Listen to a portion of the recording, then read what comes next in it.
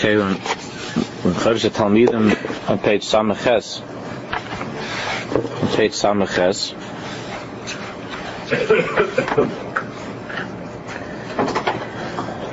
In this parak,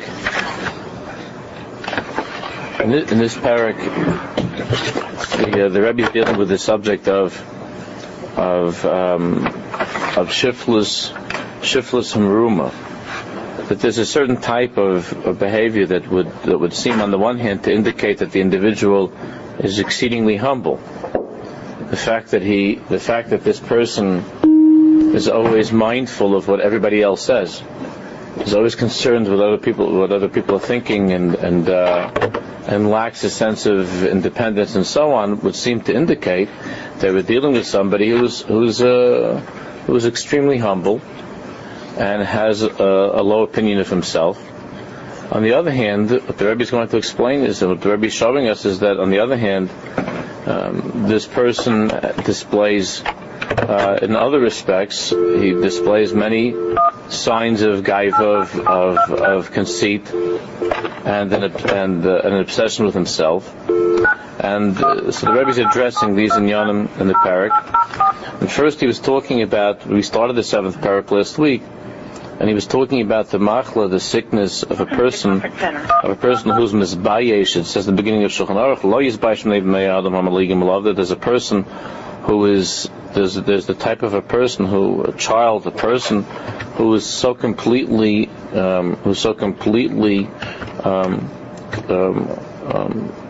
concerned with what people think of him and how people are going to evaluate him, that he simply is not able to develop an independent sense of self, and as a result of that, he schlepped along with every single thing that people tell him and that people are doing, and that this type of busha, this type of embarrassment or shame of what people will think of him, is something that if it's not cured, if it's not dealt with when a person is young, like all other problems with midas, that if it's not dealt with when a person is young, it's very difficult to separate from that when one gets older. So we're on page Samach, I believe on page Samach Ches. Yeah. Let's go over. We started this, but we're on page Samach Ches, where it says Hayeled Bereshis his patchus daito. Hayeled Bereshis his patchus daito.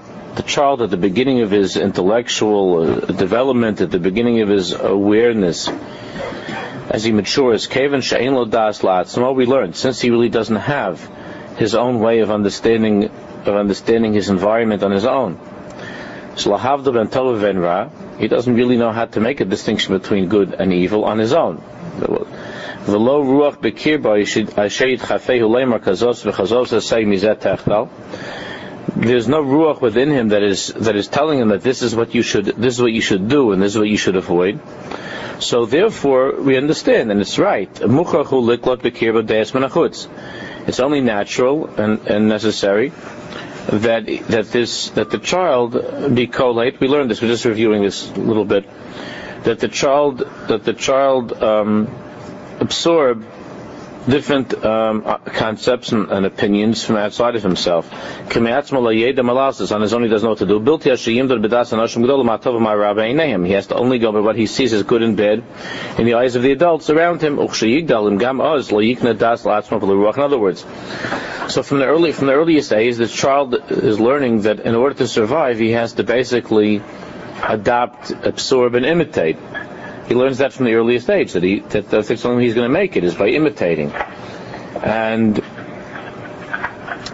therefore he says what happens very often is sheyigdal, as he matures, he continues in this way, and gam azlo yikna das latzma v'leruach, he doesn't acquire his own das and his own ruach. And just like when he was a child, what ruled completely over him was the opinion of others, so too, even now, as he grows older, this continues in his life. He's prepared to submit and to bow down to any of the narishkeit of those around him. And he's always worried that Peit Samachas, he's always worried that they shouldn't mock and make fun of him, the people around him.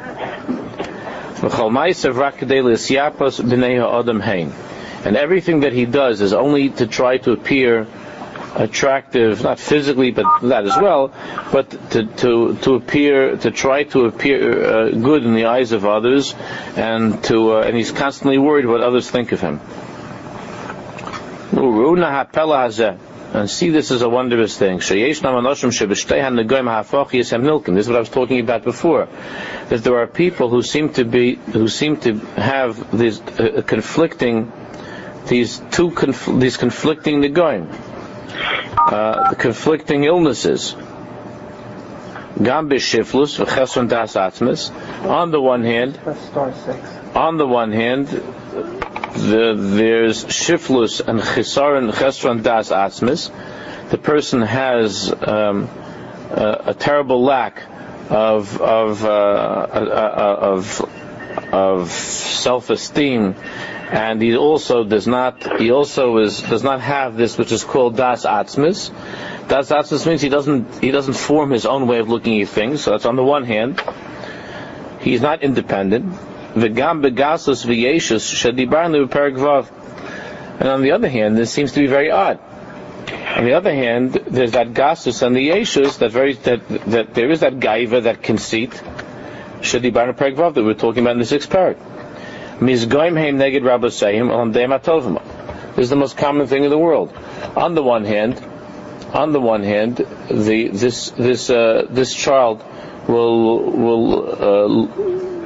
will imitate every single member of his group, or every one of his peers. He'll imitate and try to impersonate and try to impress. On the other hand, when it comes to his parents and to his teachers, whatever they say is wrong. There's absolutely no effort. Not only is there no effort to accept the opinions of his teachers and his parents, but other his whole chiyus is dafki rebelling against what his parents and his teachers tell him. So it seems very odd. On the one hand, we see a child who appears to us to be extremely humble, v'haraya, because in his group he doesn't seem to exert influence. He doesn't seem he doesn't seem to be an independent type of thinker, because he'll dress and talk like everybody else in his group, and he only wants to please the members of his particular group or of his class or of his chevra. So he obviously does not have a strong sense of self. On the other hand, if his Rebbe tells him to go to the left, he goes to the right. His parents tell him to get up, he goes to sleep. he ridicules and laughs at everything that the older people are telling him.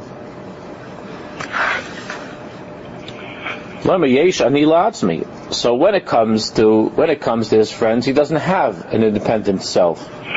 And when it comes to his parents and teachers, all he's saying is to the parents and teachers, you don't understand me, I'm different than you are, I have my own life, let me live my own life, stop bothering me, get off my case. All the lashonos that have been used to the point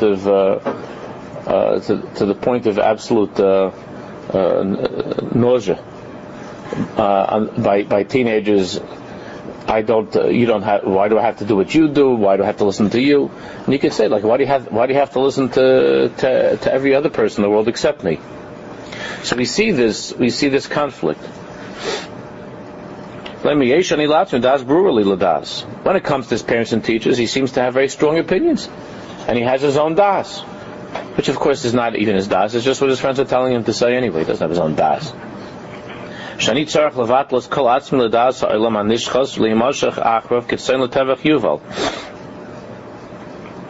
what is his own das, so to speak? It's not his own, but his own das is just exactly what everybody around him is telling him, except his parents and teachers.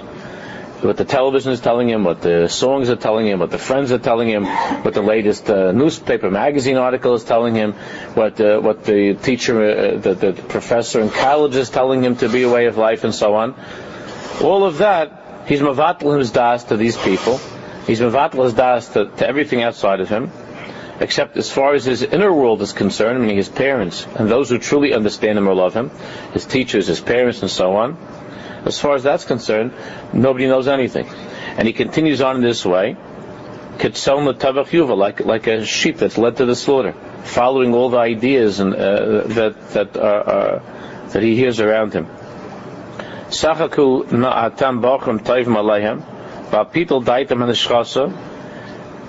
he says that you, meaning the good Bachram who see these kind of individuals, you laugh at this, you make fun of such a thing. People the stupidity of this, the narishkeit. Geyus v'yeshus kazais. Look at, he's saying, fellas, look at this personality. On the one hand, he says, Geyus v'yeshus. There's this unbelievable gaiva and ego to spit in the face of his parents and teachers. And what does he use all of this sense of self? What does he do with all of this? Lasas ma'atzma smartut lizbatel lehishaches. He makes himself into a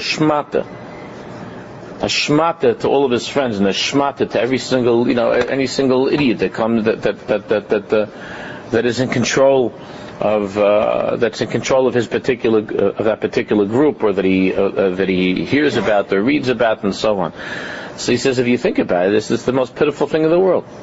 Here's a person that shows signs of unbelievable gaiva and yeshus, and on the other hand, he's mevatel himself, mamish, like a shmat in front of every single actor in the movies, or every single singer, or any single ball player, and so on, like a shmata to anybody in his chevra, and it's usually the lowest element of that chevra that's most intimidating, and the one that he's trying hardest to please. So he's trying to please his friends. He's trying to please people that he doesn't even know. He's trying to please, he's trying to please Michael Jackson or somebody that he's never even met, and somebody that's not, that's not worth being concerned with at all. With the exception maybe of the hope that society would get rid of such individuals, and he's trying to live up to Michael Jackson's expectations of him. He's trying to live up to the people that are trying to live up to Elvis Presley's hopes and dreams of what he or she could become. We're talking, some dead alcoholic, whatever he was. And these are people that this child or this teenager is concerned with, their opinion, their views of what he is. But his parents say, we think that this would be a good idea for you, or his rebellion, or a Torah that's been working for thousands of years says that this is the way you should live, and a gaiv and a yeshus, and you don't know anything, who do you think you are? I have my own way, I'm my own person. And I've mentioned many, many times that it was always a pella in the 60s and the 70s that was mass breeding such rebellious teenagers and adolescents and so on. Everybody who had to do their own thing and wanted to be their own person, yet they all dressed and spoke the exact same way and listened to the same music. There were such fiercely independent people. That generation of the 60s, the 70s,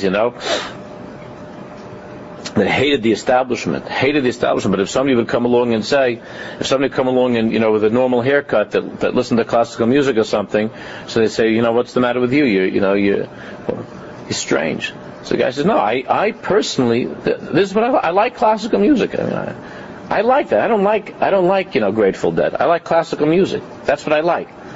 You were out of the chevra, because if you weren't exactly like everybody else in the chevra, then you were out. You were rejected. Which is a pella, because all that chevra ever spoke about was being your own person. We can't stand the establishment, because the establishment, the parents, they're forcing us to be like them. They're forcing us to lose our own, our independence and our own personal views and way of life and so on. But they had the harshest rules. Those so-called the free-spirited, every one of them was against the war in Vietnam. There wasn't one that thought it was a good idea. It's a pella. I don't think it was particularly a great idea myself, and there are many of us that might have thought that it was a mistake. But it's a pella that every single one read the same books, listened to the same comedians, the same music. And anybody that said that I personally think otherwise, was ostracized. Same way you have now the liberals, the same thing. It's the same with that whole mahalach. It's the same exact thing. They're always talking about freedom of thought and about that's exactly what liberal it means to be liberal. That you're unfettered. You're free to be whoever you want and to think whatever you want, and yet all of them think and feel the same things. This is the conflict that the Rebbe is talking about here. The gayus and the yeshus, that unbelievable arrogance to spit in the face of the Torah, to spit in the face of his rebbeim and parents, the arrogance, and on the other hand, he's a meek and humble follower when it comes to every narishkeit in the world. This is the Ma'aseh Mechalya. We see this all the time. Kachi lahem gayusam shiflus neshchasa. So he says, you see, this gayus, this arrogance, is not coming from within. This arrogance is not something which is natural to a Jewish child. Gayus arura v'hamu posha kazo sheyisoda nitzotza v'adazor rachmana litzlan. This gayus, this arrogance, he says, this disgusting and accursed and filthy arrogance, its root and source is a spark of avodah zarah, of something that's coming outside of the child.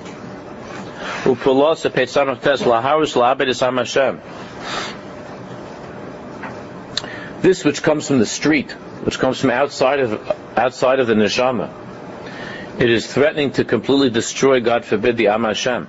Asher hishiru nivuzraden niran keisa v'titus. This is the irony.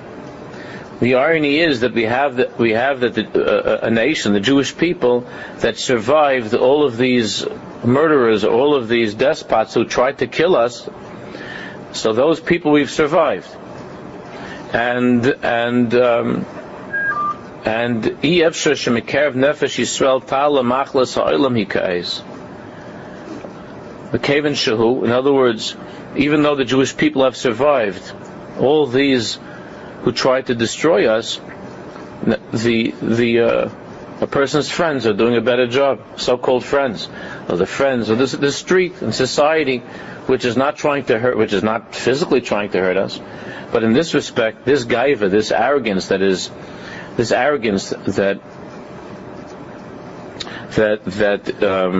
comes from that comes from society, threatens to destroy threatens to destroy the child. V'kevan shehu das atzmius ein lo.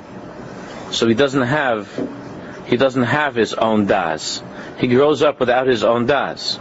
V'rak lefnei ha'olam hu kareya, and he only bows down before the world, which is avodah zarah. It's avodah zarah. That's what it is. It's a nitzotz of avodah zarah. That's a spark of idolatry. It's a spark of idolatry.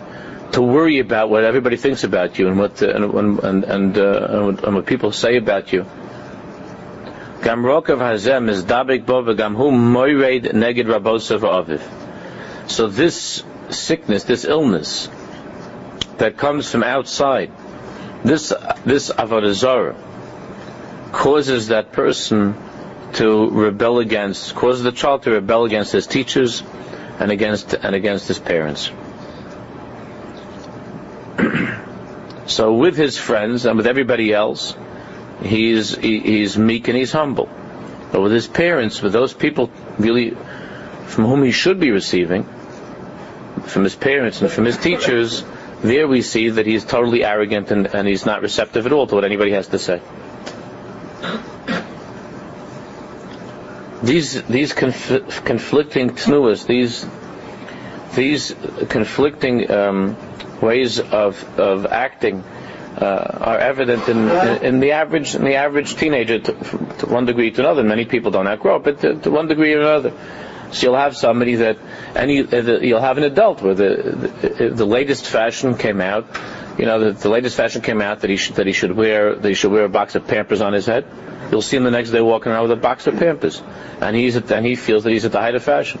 But as far as wearing a tefillin on his head, it's an altamais. It's ridiculous. It's crazy. Why do I have to wear tefillin? I don't even understand the significance of it. And you understand the significance of wearing Pampers on your head? So you can't ask any kashas. You have to have emunah. You have to have simple faith that the people in Paris and London and New York, that they know what's good for me. They understand what's good for me. But your rebbeim and your parents and Shulchan Aruch, that every single thing, I won't until I understand. I'm not keeping this until someone explains this to me. You have to explain this to me. But he'll walk around saying, until you explain this to me, dude, and that's really cool, and hey, and all the stupid lashonos that he picked up from the behemoths on the street, that he doesn't ask, what is exactly the meaning of dude? Why do you call people that by that word? And do you think it's appropriate? You're not even allowed to question. If you question that, then you're a kafir. You're a heretic. And you're a dangerous person. You're not allowed to question. You're not allowed to question those things. But if someone says, it's a nice thing to wear tzitzis, he says, I don't get that. What do you mean? Why should I wear? If you explain to me, if someone will explain to me in such a way that I really will understand and it will make sense to me and I'll feel connected to it, then I'm going to put on those strings. And while he's telling you that, he's wearing pants that are falling down, that are halfway down, almost on the floor. and that are like 10 feet across, and he's got he's got a nose ring and an earring, he's got all the stuff dangling from him, and he's wearing all kinds of crazy looking things. He's got like a skull, some or a dead animal hanging from his back, who knows what, and he's telling you, I'm not putting on those strings until I understand them. No way.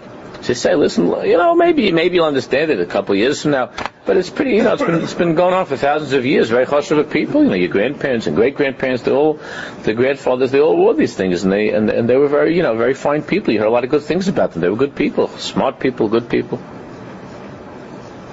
No, but if his friend wears pants that are hanging down from him, he'll put on those pants. But if you tell him about tzitzis that have been going on for a couple of thousand years, he doesn't understand. He has all kinds of kashas. I don't know how that could be, and what do you mean, and everything else. He has emunah. For every narishkeit, there's emunah. And if you tell him, let's say, there's somebody that looks up to, there's some musician or some ball player that looks up to, and you tell him that that person's a total lo yitzlach, and that he's a worthless, mindless animal, and he's not even good at what he does, and you hold that this other guy is a much better batter than him, so he'll attack you. He'll go crazy.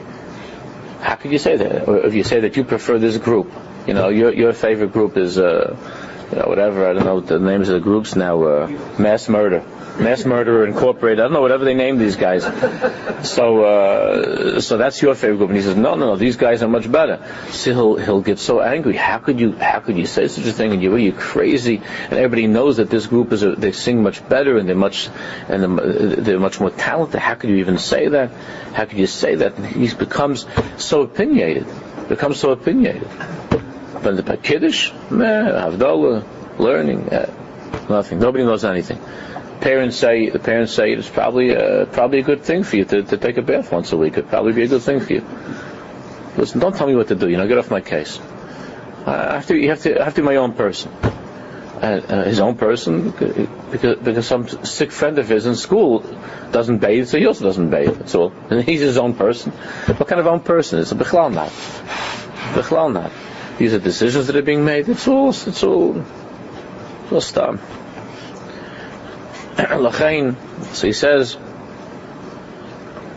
"Lo daila lo adam." This is, by. You see, when we see this happening by teenagers, or we look back on ourselves to some degree or other, what we went through, so we laugh at it, like the Rebbe says, to the bachrim atayvim, because now we're all good bachrim. So you laugh at it, but if you think of what goes on, you can think of what goes on in with the adults, with the religious adults, without going into pratim and so-called Orthodox, whatever, without going into pratim, it's the same thing. Every single hevel, every single narishkeit, and a person's afraid to say. And if you if you would get up and say in front of all your chaverim, if you would get up and say what it says in Shulchan Aruch, and to say that this is absolutely wrong, and if you get up and say that what the Sfarim HaKadoshim say about talking in shul, or about a woman dressing improperly, you can't even talk about it in shul. A rabbi can't talk about it. You're afraid to talk about things because it might threaten the olam and their view of what they've been hearing all the years. So like I said last year, like we spoke about last year, it's never a question of right and wrong. It's not a question of right or wrong. Why can't you get up and say that if a woman wears her hair uncovered, she's a Veres al Das Yehudis, and al pi din, the husband's entirely entitled. It's either he's a question of whether he's obligated to, or he's just encouraged to divorce her. But if you imagine you would say that, get up in front of shul, let the Rav talk about that. You're not allowed to say it. The person who has a strong sense of self and in a healthy way, and someone who has a healthy way of living would say, okay, Beseda, I understand. It says in Shulchan Aruch, and and we're not holding by that, and we need time, and we've been raised a different way, and Beseda, and that's the sign of a healthy person. We understand that, and we know that that's the proper thing. And there are individuals who look at it that way, and they'll say, I admire that, and I know that, and that's how my bubby went, and it's good, and my whatever, and I know, but what can we do? It's hard, and we need time. Beside it, beautiful, those are beautiful Jews, and even if it takes 20 years, 30 years, whatever it is, you work it out. It's a sugya. Like everything in life, you have to work out. It's not different than if you have a bad midah, and if one of us loses our tempers, we don't know that it's wrong, but you say it's wrong, and I have to fix it.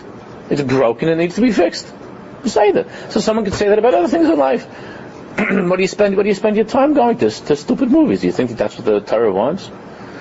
So a person is taka wrong, I have a taiva, and it needs to be fixed, and okay, help me out. Rabbi, have some ideas, and let's work together. That's okay.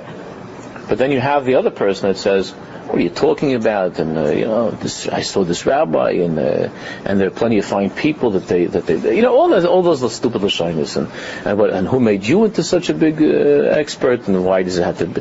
All of these things. You know how people react. They get very, very defensive, and they become and they become total morons when they start saying the craziest things. They start saying this crazy stuff that if your kids would say stuff like that, you send them to their rooms. But the adults will say the craziest things in the world. You can say that. It's never a question of is it right or wrong. Just say, is it wrong? Is this right or is this wrong? And how do we measure what's right and wrong? How do we decide what's right and wrong? By what you feel? Is that what you tell your kids? Okay, honey, if you feel like poisoning your baby brother, that's fine. If it makes you feel good, that's okay. Is that what you tell your kids? The whole thing is absurd. And you have to worry about all the balidayas, that if you say, every single cheshbon of what, if you say the wrong thing, that this person is going to get all upset. All you're saying is what it says in Shulchan Aruch. And you have to be so careful not to say the wrong thing. You're a fanatic. You're crazy, this is what it is. You can't say. Yeah. So I know, so we're saying that people are born certain midas, right? People have the midas that they're born, right? But this one, there's certain predispositions to certain natiyas, yeah. A person saying, when there's no gaiva in that, there's no feeling or natiyah towards guys with wool. No, there's the possibility, there's the potential of that. That's. It's not grown from it, it's grown perhaps. I don't know. No, the natiyas hanefesh, of course, there are certain natiyas that are natural to us, but how it plays itself out and how its influence is very much affected by. Yeah.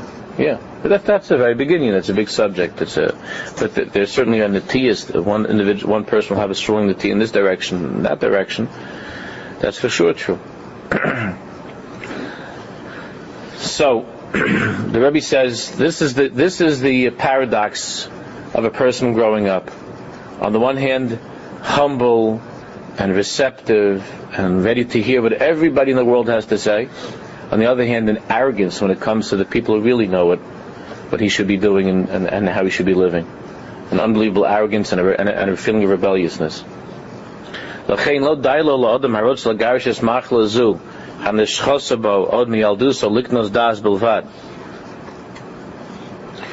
the Rebbe says, therefore, it's not enough for that, since we're brought up in such a way, it's not enough for a person just to acquire das, to gather more ideas and more das, more information, and to be a person that is learning more and so on. Ragam das atmis yikne. V'zeu ha'ikar. Das Atmas means that what the Rebbe is saying is that it's for sure true that a person should acquire a sense of self, an appreciation for the self, and to understand who he is, and to be able to also to have that feeling of confidence and so on. And not only that, but Zehu Ikr. Das Atzmus means to learn how to evaluate what is right and what is wrong. To measure, to know what is right and wrong. How do you decide what's right and wrong? Do you decide what's right by what it says in Shulchan Aruch? Or do you decide what's right because of what your friend says? When you have to make a decision, Motzei Shabbos, what's the right thing to do on a Motzei Shabbos? How do you decide? So you know inside of your heart that there are things that are wrong, and you know that Shulchan Aruch says that there are things that are wrong, but the Chevra or even a spouse could be saying that no, it's not. This is not and it's a very difficult thing. It's a very difficult thing, whether to go along, not to go along, and certainly when it's negate in Yonim of Shalom Bayis, it's terrible. Afal Pichen, there's a big difference between a person who just is swept along with the narishkeit and somebody who, even if he's trying to see to it that there should be, there's sometimes you have between a husband and a wife that there's a conflict in this area. Very often you'll have that one or the other, you'll have one that has a strong sense of what's right and wrong, is concerned with what it says in Shulchan Aruch and Mishnah Berurah, and is worried about keeping halacha properly. And then you'll have the other one whose main thing is to be like everybody else. Now, in that situation, obviously one has to proceed with caution because of the effects that it could have upon the marriage and the children and so on. So there is one thing, however, that a person has to continuously do. The person who's in that situation has to constantly remind himself of what's right, and not God forbid to just become another one of the chassidim of the narishkeit, but inside oneself. Therefore, how do you know that? How can you tell when you're dealing with such a person? Because that person, even though for the sake of trying to maintain shalom, has to go along with certain things. In the meantime, has to go along with certain things while slowly trying to improve the matzav in the home. That individual will go along slowly with things, but when it comes to those areas of life where the spouse is not telling you what to do, for instance, how you make an Asher Yotza. So you're not going to have, your wife's not going to stand outside the bathroom and say, I'm getting very worried, your Asher Yotzas are much too sincere. They're not going to say that. She might say, I insist you come to the movie with me. But she's not going to say, I don't like your Asher Yotzas, they're getting me nervous. Or she might say, a wife might say, and it goes with the husband to wife thing. The wife might say, I don't want you looking so religious. I don't like that. You want to wear a beard. I don't like the beard. Take that beard off. It makes me sick. That's not who I married. I didn't marry some Chassidish guy, some rabbi. So a wife might say, I don't like the beard. Say this. So that could be a cheshbon right now. That it's too much for her, and she's not used to that, but it could be, so therefore, that there should be shalom. So maybe it's not time for a beard, beside it. It's not a yesod in Yiddishkeit that you have to davka have that. But when it comes to your learning, when it comes to getting up early, when it comes to being involved in a seder of learning, or when it comes to your davening and when it comes to your tikkun hamidus, that the wife who says, I don't want you to wear a beard, she's not saying, I don't want you to be kind to the children. That's too religious for me. You're being too nice to the kids. It bothers me. Never heard a wife say that. You're being too nice to me. You're too patient with me. I'm afraid that you're going to become like Rabbi Yisrael Salanta. It's getting me nervous. I don't want any Chavetz Chaim over here. She'll say, I don't want my husband to look like the Chavetz Chaim, but she'll never say, I don't want my husband to be as nice as the Chavetz Chaim. That would make her very happy if he was so nice. No matter what she does, he says it's okay, and he's patient, and he works with her. I never heard once where a wife would say, your midas are getting too good for me. Never happens. So although there's plenty what to work on, so you'll have a guy that his only thing in life is that he has to put on, let's say, a bekisher, right? He's got to put on a long coat. That's his avoid in Avodas Hashem. Now he's got to wear a long coat. There's a lot of stuff until there's a lot of other things you can do in Judaism besides changing your wardrobe, and especially if you're married to a woman that it's harder for, because all the tzadkanis, they're all wonderful. Again, it works both ways. But I'm talking to the men now. But they're all very often the women that are resisting the beards and the bekishes, on a deeper level, they're more religious than they have better midas than the husbands that are spending half their time shopping for hats and jackets and stuff. And the woman has more chashuv midas, and she's more oitzgar, but she works on herself more than the husband. Ella what? And that Indian of how to look. Women, especially women bichlal, for the most part, are very, very concerned about how they look and how things look to other people. That's a machla that because the Indian of in the cave is to be makabel. The nature of in the cave, the nature of a woman is to be makabel. And the nature of a man is to be mashpia. You understand that a woman, therefore, is going to be more concerned with appearances and what people think and so on. So in her eyes, and the guy's saying, what do you care if I put on a hat? What does it bother you? It's such a big deal. My friend, what do you care if I wear a hat?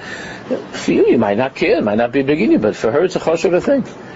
But she might say to you, don't you think you could spend another 15 minutes with one of the children? And you have 1,000 reasons why you can't spend 15 minutes. And for her, she'll give the time to the kids, which is much harder to do than to wear a hat. It's ridiculous. It's a big deal to buy a hat.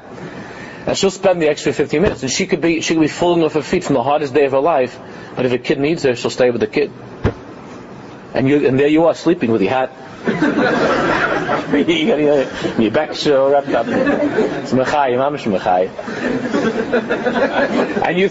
And then you're crying. My wife is not religious. My wife is so irreligious. I don't know what to do about it. She's out of it. She's out of it. And that's what you're thinking. Like while you're lying there with your hat and bag, you're thinking, and you're fakugelt and facholended, and my wife she's just out of it. I don't know what to do about her. I just don't know. She's not religious. I'm upset. I don't like the way that she dresses. And listen, these are inyanim that especially. These are inyanim, obviously, that are going to. This is itself a very big sugya, but this is something that's naturally going to take place where you have people that are growing at different rates, and it's a common thing. It's not so common in a world where people are not thinking. Like you might not see this if everybody's brought up a certain way and they're used to a certain thing, then they just go a certain way. And this one's they're used. But when you have people who are thinking, are trying to grow and are trying to work on themselves. So obviously that doesn't happen with two adults at the same pace, and it could cause great difficulties. And one has to be very, very careful. Certainly, shalom bayis is a tremendous thing, and one has to be very careful. At the same time, one has to know when to say ad kan. There's certain things that it's not acceptable, and I can't give into this. But the side of what I'm saying now is that even when a person does have to give in, because he sees the God forbid is jeopardizing the whole balance of the home. So there are times that a person has to give in, but within himself, he can't God forbid just become like an imitator, and he can't lose his das atzmis, and therefore that's why I'm saying that in such a situation where in one area that person has to give in and has to go along with somebody else, a family member, in that situation the way to strengthen his devekis to Hashem is in other areas where it doesn't affect the shalom bayis. That he has to be careful kiflayim. He has to work much harder in his avoid in those areas, much harder in the areas that where he's not expected to go along with everybody. He doesn't have to be like everybody. Where he's given permission, so to speak, by a wife, by a husband. You have the same thing many times with we have many of the women that are moving ahead in a certain way, and the husbands are lagging behind, and it's the women. The women are making certain tikkunim, and it's also it's a problem about how do you coordinate two intelligent people. You see, in homes where people are just doing what everybody says, are just going along with society, you don't have these issues. So it looks like, wow, there's such a happy couple. You're right. They're both amoebas. They're very happy. Neither of them think about anything. It's amazing how much they share in common. They share all of that in common. They're both completely mindless imitators, impersonators, and then it's great. It's right. They'll always, they'll hold hands, as they walk out of shul, smiling and waving to the crowds, and everything's just perfect and fine. And you're thinking, Gewalt, and here, I have such aggravation because I want this and I want it to be better, and we can't see eye to eye. People don't see eye to eye. That's part of growing. That's okay. It's a healthy thing. You love people. You love people who love each other. They try to grow. They try to talk. They try to, over time, to work on. But that's a simon of being alive. But the ones who have those plastic looks, and they just and everything. So it's true. They don't have that aggravation that comes with trying to grow. But as far as the einig and the simchas achayim, they don't know what it means to have the chiyus. They don't have that chiyus of what it means to be alive with Yiddishkeit, and the chiyus of searching for the truth and caring about the truth b'chlal. And you see it in the children. You see Keseder in the children, how that comes out in the children, how the plastic people end up, how their kids end up. It's Rachmanis. They don't have a chance. The children of the plastic people don't have a chance. They're mamish doomed. But with the people that are working on themselves, even if you have chilukim with a husband and wife, and they don't quite, it's not quite aligned and so on, there is some degree of conflict and tension. But the kids, you see a hush of the kids. Keseder, I see this. Even though it's hard, but there's a chshivas, because there's a milchama. I mean, a milchama in a good way. There's something, they're looking, they're trying, they're working on the Indian, they're in the sugya, the kids are thinking, they're hearing ideas, they don't just sit down and like zombies, they're working on the Indian. And even though they have to go through certain yisurim, but I see a keseda that the children that come out from those situations are much, much more, the kids that work on themselves and are growing and that are infinitely more chashuv than the ones that just come, that are being raised in those homes of the ones who are bowing down to everything around them. You can't even compare. Ain't a diamond. So one shouldn't, God forbid, be disheartened, to be discouraged. The ikar is to proceed with simcha and with shalom, and to try as much as possible with neimus in a gentle way. And one thing is always true. And I've said this to so many of my students. So you'll have I had all the years the students of mine that they were from non-religious homes, so they wanted to keep Shabbos, they wanted to do certain things. There were girls that, so there were girls, young ladies, 16, 17 years old, that I had many situations over the years where they wanted to dress in a certain way, and they would go work and earn their own money to try to buy some nice dresses, some skirts that are tzniusdik. You know how many times I had situations where mothers went with knives, and I could think of at least a dozen situations where there were mothers that went with knives and tore up all the dresses that the girls bought, or threw them in the garbage. A girl went and she didn't even ask the money for. I had many situations. She didn't even ask the mother for any money, because the mother would never buy me something that she didn't agree with, this kind of an outfit. The girl worked and she bought herself a skirt. She wanted to look nice. She wanted to dress a certain way, and the mother went and tore everything up. So I when a girl like that comes crying the next day that she opened the closet and everything was on the torn to shreds, and she comes to, what do you say to a girl like that? It's an unbelievable thing. So the ikar is that when you tell somebody, if your mother would see a few things, if your mother would see that Yiddishkeit is something that makes you happy, makes you a happier person. Parents want the kids to be happy, even though they have a hard time with this whole thing of the kids getting religious and so on. But the parents want the kids to be happy. Maybe not always at their expense, but they want the kids to be happy. So if your Yiddishkeit is one that gives the parents the impression that it makes you like super duper intense and depressed and carrying around like the whole gullus on your shoulders, then they don't believe that it's good for you. A and B. If your parents would see that by you being somebody who's shemeter and mitzvahs, that you're more respectful and you spend more time with them, it's a very natural thing that when the parents are less religious and the kids get more religious, that they don't want to spend as much time with the parents. They'd rather be with a chavrusa. They'd rather be with other people, with someone that's more like them. And what do the parents see? The parents see that the kids are getting further away from them. What did Yiddishkeit do for my child? Yiddishkeit made my child less connected to me. So anybody who's in such a situation has to go overboard. All those kids have to go mamish the other way to show that to work on the midas and to be more patient, to be more kind, to be more helpful in the home. And your parents begin to realize that, the kid's working on himself. This Yiddishkeit is doing wonders for him. But very often they see just the opposite. They see that the kid's Yiddishkeit is making him angrier and more rebellious and nasty, and he's acting out certain things that we never saw before. And you have the same thing with husband and wife. If somebody's moving ahead at a faster pace, but the spouse sees that in terms of kindness and generosity and tikkun amidas and working with the kids and so on and so forth, that there's tremendous progress, you know what? Over time, the hat becomes less of a big deal. Not, again, the hat is not. I'm just saying, whatever that inning is that you like to, do, it becomes less of a big deal. It becomes less significant in the spouse's life. Because why? Because they see that, he's more of a chashuv. He's becoming a chashuv person. There's chashivas to him in terms of ben adam l'chaveiro, which is the hardest thing to fix. Ben adam l'malkim, to do things like you got the biggest chicken for kaparas this year. That's not such a hard thing. You just shop around and there's a big chicken. You shlok kapar. It's not such a hard thing. That's like you come home, you say to your wife, She would like to tell you, shlaka paris with me every day. What do you mean? Yes. Yeah, shlaka paris. Don't tell me about shlaka paris. What? No. So I'm just making a joke. So you shlaka paris. So you're so proud of yourself that you're the biggest kapara slugger in the whole 5 towns. And she knows. I wish you stopped slugging kaparas with me every day, yelling and screaming and carrying on and bossing me around, telling me what to do and how to live, and you don't give me a moment. You don't make me. You're constantly criticizing. How many husbands and wives are constantly? You have a guy that you have a husband that he's talking such a religious thing, and that every single thing that the wife does, he's critical. He puts down. You have so many women that they feel constantly put down all the time, and then when this guy gets more religious, they see that as a put down also. That's also put down, and he lets her know. He reminds her that what?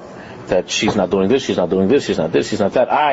She's raising her children with such a hava, and she's so good and a good neshama, and she's helping her friends, and she's constantly doing good things.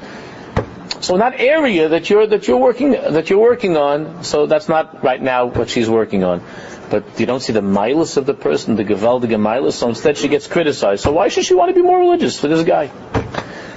When she feels that her husband loves her and is good to her and looks up to her and praises her, v'chula v'chula. So then she wants, like a child, same thing with any child. That's how we all live. And you want to please the person. Why should I try to please this guy? What does he have to do for me? So now he's telling me I got to wear a shmat on my head. Why? But I got to put this thing on my head. What does he do for me? What does he put on his head for me? What does he do for me? What do I gain out of this? It's partial. It's a simple svara. Again, I'm making obviously, I'm creating typologies that are very extreme, and all these things exist on different, very, very subtle levels. But really, if you think about it, many of the that's how many of the spouses think. Like, why should I go the extra yard? Because when you see that there's a good relationship, so I very often I'll have these situations, and I got into this thinking because this is something that comes up all the time, but it has to do a lot. It has to do a lot with what we're talking about. But I'll see this all the time, that you'll have a couple, and that they're having a machlokes, a husband having a machlokes about a certain minhag or a certain inyan. So then I'll turn. Now you see they're fighting over something like that it shouldn't be such a big deal. Like it's a. The Rosh talks about the conflict that the Guf and the Neshama have regarding celebrating Shabbos. Right. There's one mahalach. The Neshama has. There's another mahalach. Then you have to. You can't starve yourself on Shabbos at the same time. That's exactly right. That's exactly. Baal Shem Tov HaKodesh spoke about it's in the Talmud Yaakov, all this for him. That's why b'sachbulus tasem l'chama. You have to do it with chachma. You have to do it with seichel with chachma. But you see this. I see this kesed. You'll have a husband and wife that they're prepared to God forbid to go to Beis Din. About what? I don't know.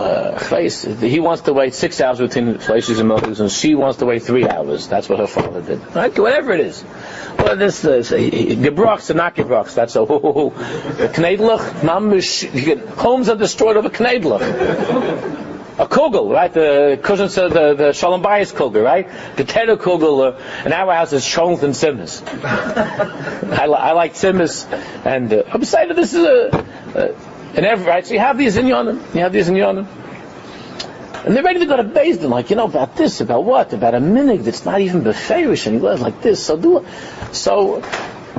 like this. So you look at this, from the outside, you watch two beautiful Jews, two beautiful people, that you see the mamish, sweet, wonderful people. And they're ready, and they're getting to machlokes over something like gebrocht, right? Or Chalul Yisrael, I don't know. Whatever, it's certainly not a Yisoid in Yiddishkeit, this way, that way. So you say, but you know something? But he's not gonna eat that. He doesn't want to eat that thing that's for whatever reason, he came to that point that he doesn't want to eat gebrocht on Pesach. Whether there is an eating like that or not, that's not the point. What I often will say is, don't you love your husband? I'll say to the husband, don't you love your wife? 100% I love her. So why don't you just make him happy and do that? What's the big deal? So so don't put the matzah in the water. Just don't do it. Make him happy. If a person that you love said, "Could you pick me up at the station at 2:00?" You wouldn't do it. So he's saying, instead of picking me up at the station, cooked out without, make it with potato starch instead of with matzah and yogurt. Instead of picking me up at the station. Nope. It's not this. And all the time, this keseder. because there are other things that are going on. Else it doesn't make sense. A partial thing is that we're all the time doing things for people that we love, even though we'd rather not do them. What do you mean? You get, it's 12 o'clock at night. Daddy, can you pick me up? I'm in Bayswater. It's never Far Rockaway. Far Rockaway it's always Bayswater, right? Like just past for you still got to go past for. So keep it. I thought you said you're sleeping over there. I don't know. I'm not feeling good over here. I don't like the feel. Bad vibes. It's like it's like 1:30. Got bad vibes. I got to go to Bayswater. We don't do that all the time. Because say that's what we do.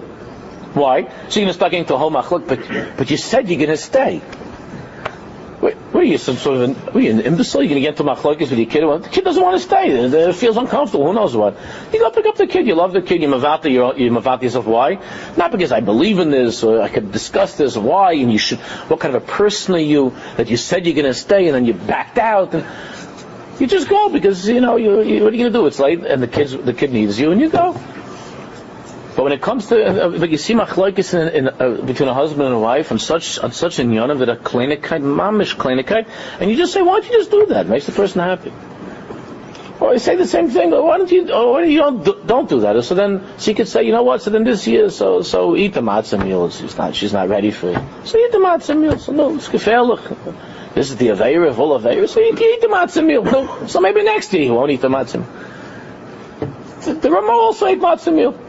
The Vilna Gaon also ate matzah meal. So this is in Chassidus. In Chassidus, you're destroying your marriage. So when people love each other and they're not prepared to give, so this is what I'm saying. But if a wife sees, or if the husband sees, that the other one mamish does whatever he or she can to please and to be good and to help and to care. If that wife would see that the husband mamish yomim v'layla is thinking about her and is trying to be good and trying to help her with her children, and he says, honey, would you mind if we use potato starch this year? You don't think the wife would give in? Why shouldn't she? Unless God forbid there's such like shyness. But why wouldn't she give in? She's okay. You go the extra mile for me, right? You're always helping. You do what you can. So you ask, don't say it's a religious Indian that it's disgusting. You can't eat matzah. Just say, you know what? It's a mishagas. Have mishagas. Do me a taiva. Use potato starch instead of mine. Can you do me a taiva? Because while you see that I love you and I try to do whatever I can to help you, so I'm asking you, do me a taiva and use potato starch. Is that all right? Ruba de ruba, that's okay. Ruba de ruba, that's okay. and it's something that a person has to use with seichel, with chachma, to understand that when you work on yourself, when you try to be good, so then that itself is the best way to be able to move ahead with your Yiddishkeit and with the other inyanim, that eventually you can't have, if that's what you like, if you like to have a hat in the back of shirt, if that's what makes you happy, eventually you can have that too. But the problem is when there are inyanim in the marriage and a wife doesn't see that you're a person that's living with her most in your mind, uppermost in your mind, and the kids, and all of a sudden you come home with a new thing that you picked up, that you want to dress this way, you want to do this thing. So then there's a hisnag this. Why should she? What do you do for me? I don't get it. Like now, in addition to all the aggravation I have in the house, now when I walk in the street, I have to have every single person in the world look at me and think that, what's going on? I'm walking with my husband, and we look so different, and it's a hard Indian, especially for a woman to live that way. But if she would desperately want to make you happy and please you because of how you are to her, I'm not saying that it would work right away, but over time it would be able to be accomplished, because she'd want more than anything for you to be happy, if she sees that you want her to be happy. But that kind of avodah takes years. That takes years. And this guy has only 2 weeks to get his bakisha. You understand? And that avodah takes years and years and years to work until a person has confidence that this is something which is real, and my husband is really so good to me and really so caring. It takes years to work on. Now, obviously, there's a difference between Gebrachs, Bekishes, and Shmir Shabbos. I'm not talking to wives, if there's a spouse that expects you to Mechal Shabbos or something. A person has to know what are major battles and if you're not so crazy about the skirmishes, then you'll be able to be matzliach in the bigger milchamis. That's why I say to the students, if you don't make this right now, so I say, and I've said this, right now. So I had many times, I didn't have boys, I have students of mine that the guy shows up with payas, I see that it's starting to grow a little bit, and he's letting. So I had, kids that are from non-religious homes. So I'll go over to the kid and I'll take him on the side and I say, what's going on behind your ears over there? So he says, Rabbi, I'm trying to grow payas. I see, cut those things off the free, and I'll say, come to me to the office. I'll cut them off if you don't want to come on. What are you growing payas? What for? That's what you have to go payas? Your parents aren't even religious. I said, you're growing payas. I'm telling you something. You're prepared to throw away Shabbos because you want to have payas? When you be married, you have your own house. You want to go payas. That's between you and your wife. Right now, you have to worry about having Shabbos in the house. And if your parents are going to see a son that walks in all of a sudden with payas, then for kid, not only they're not going to want to have a blech for you, not going to want to buy you the right foods and to make it a nice Friday night that you should make kiddush and that you should have a nice Shabbos. Just the opposite. They're going to make every milcham in the world that you shouldn't have a Shabbos. So you're prepared to grow payas and the cheshbon of Shabbos? What's the matter with you? Shabbos is Shabbos. The payas is more fun. Payas is fun. It's a cool thing, no? Look at and they see like they got he's got stuff going on behind his ears, and it looks good. Everybody has to measure like what's choshev, what's important. When you're married and you have you and your wife decide what you want to say there. These are mice and mechal yom. But you have a person that's prepared to destroy a home for the sake of something that's b'chalal not yisayid in Yiddishkeit. And then when it comes to what's important in Yiddishkeit, he's lost. He's lost. He's crying. I can't keep mitzvahs. I can't keep Shabbos. I can't do this. I can't do that. This itself is one of the most important in Yonah. I mean, obviously it should be discussed in a larger context, and has to be discussed also with wives and husbands together, and to work these Yonim out and all these Yonim. It's not pashut, but. All right, it's late. I'm sorry. I didn't mean to go off into this whole Indian, but I have it on my mind because of different yisurim that people have. So we'll continue. We'll pick up on after Yontif on Samach Tes, which is Lachain.